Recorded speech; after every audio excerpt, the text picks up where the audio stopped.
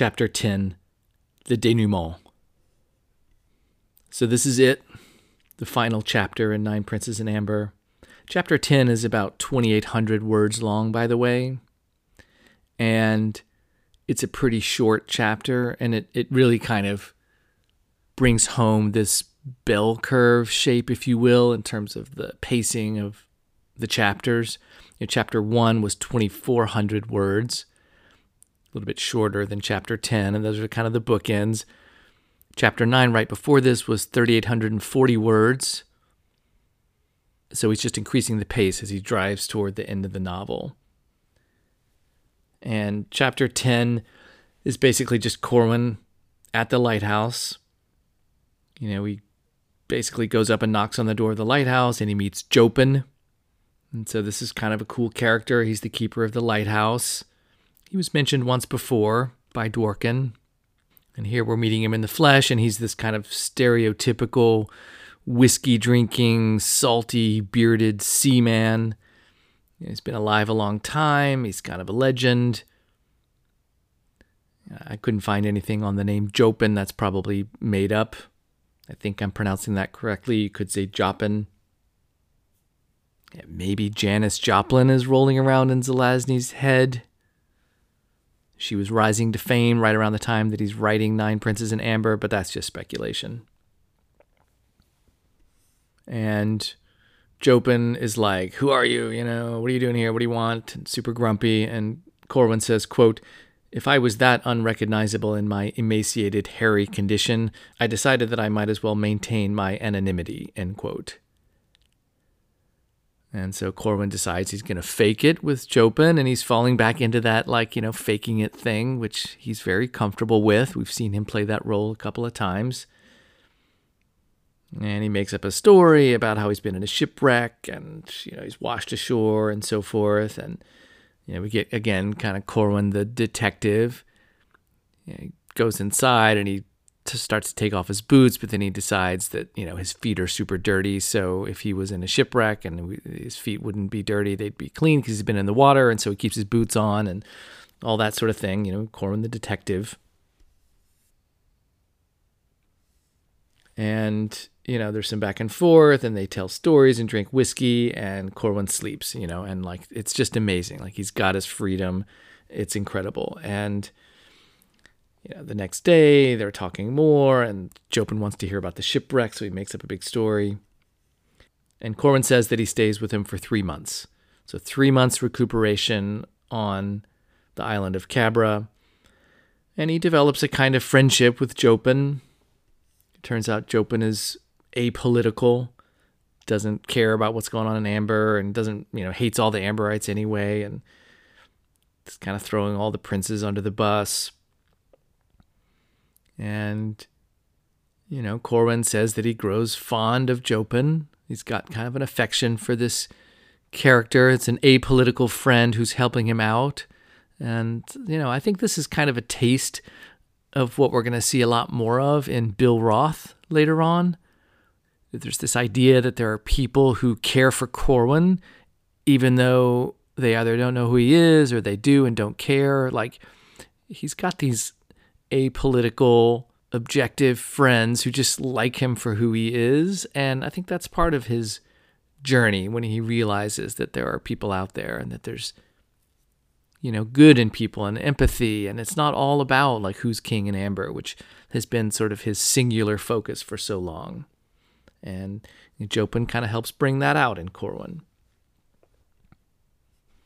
And he tells Jopin that his name is Corey, so that's kind of fun. He's using his Earth name. And then during this 3 months, while he's just getting stronger and better and, he's doing stuff around the island, someone tries to contact him using the trump. And, he doesn't know who it is. Is it Eric? Is it Julian, Gerard, Kane? And there's no way for us to know who it was. But it's just important to know that they've discovered he's escaped and people are trying to contact him.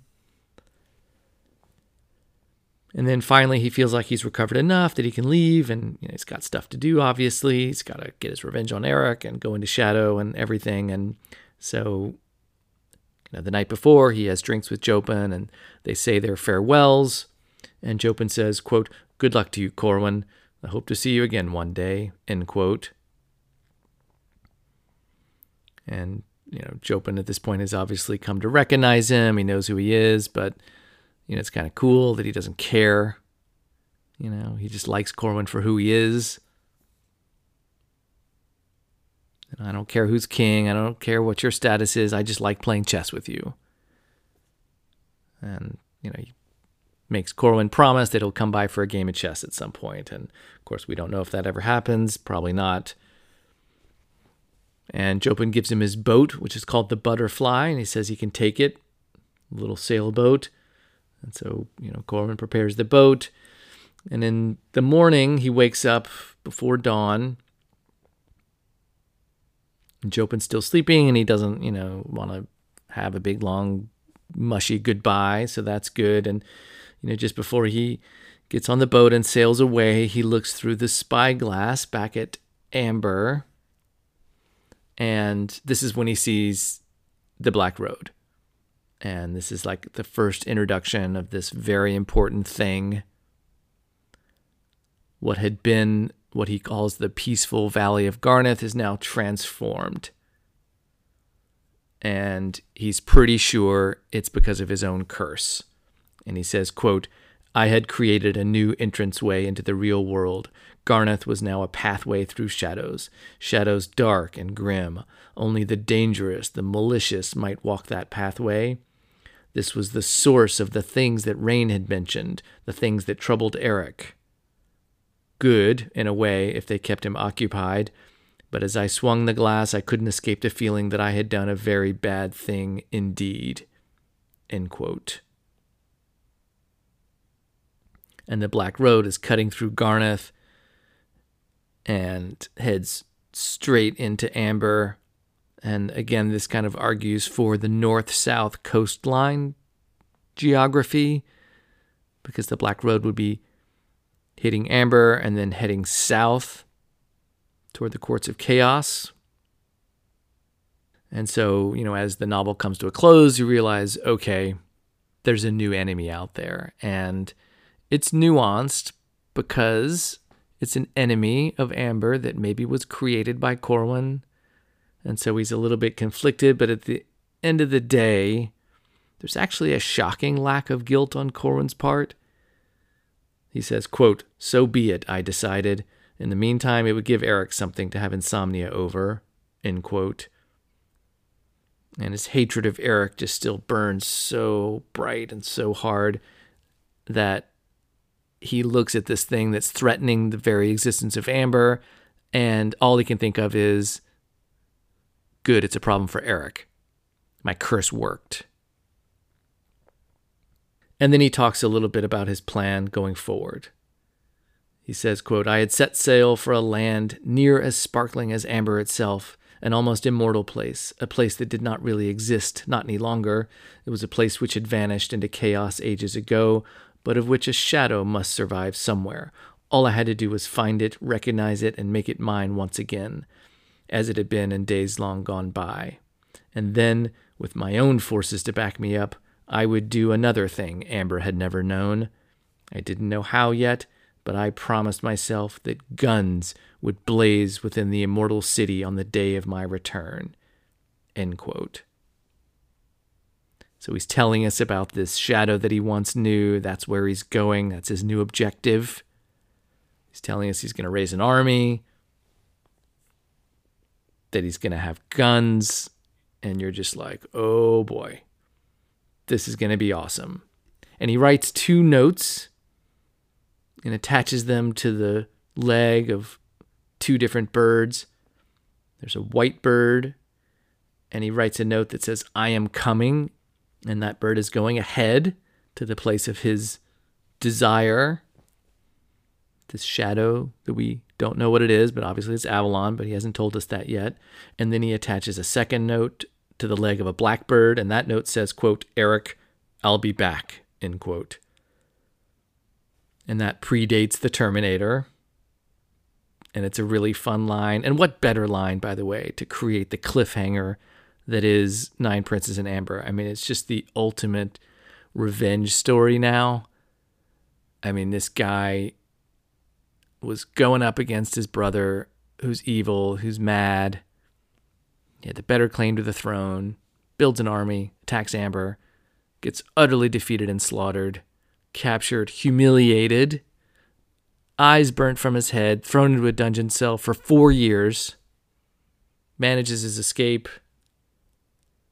announce payback time.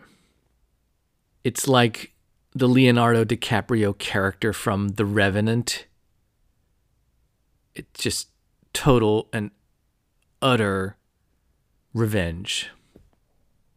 And the final line of the novel is, quote, "A demon wind propelled me east of the sun," end quote.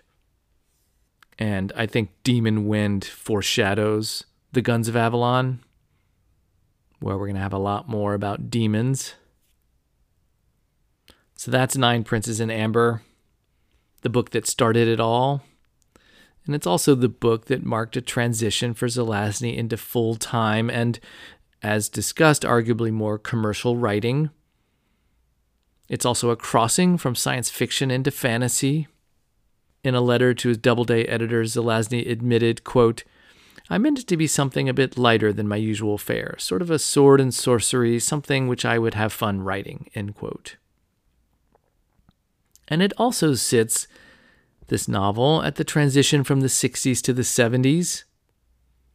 And we see that in some of the themes. The manuscript gathered dust on a shelf for more than a year until Samuel Delany mentioned the novel to the publisher at Doubleday, who purchased it. And that comes from the Kovacs book. The hardcover was mistakenly pulped shortly after its release, so it wasn't until the 1971 paperback edition that Nine Princes in Amber really began to gather its wide readership. And what did Zelazny himself think about Amber? According to Warren Lapine, who's a publisher and a Zelazny expert, quote, "I got mixed signals from Zelazny on Amber. In some respects, he seemed to downplay its importance in his career, and in other ways, it was clear it was quite important to him. He singled Amber out as his and his alone, that he would be fine with people playing with his other universes, but not in Amber. So obviously it meant something to him that none of his other works did. While I don't know for sure if that was just because of how successful it was, or if it held some other place in his heart, my gut feeling is that it was very close to his heart," end quote. And it's close to all of our hearts, I might add. And I've said this before and on fan sites, but I consider Lord of Light to be Zelazny's Lear and Amber to be Zelazny's Hamlet. And as a fellow Shakespeare enthusiast, I think Zelazny would appreciate that comparison. You know, King Lear is far and away Shakespeare's best play. It's a perfect tragedy in so many ways, just flawlessly written. And the great writer Harold Bloom called King Lear, quote, "the height of literary experience," end quote. But Hamlet, in all of its imperfections, remains the more popular and the more often performed of those two plays. And it's what we would describe today as more commercial. And it's, Hamlet is less perfectly written, but like Corwin, we just love seeing Hamlet on stage. So that's Nine Princes in Amber. Thanks for listening. Next up, the second and arguably darkest book of the series, The Guns of Avalon.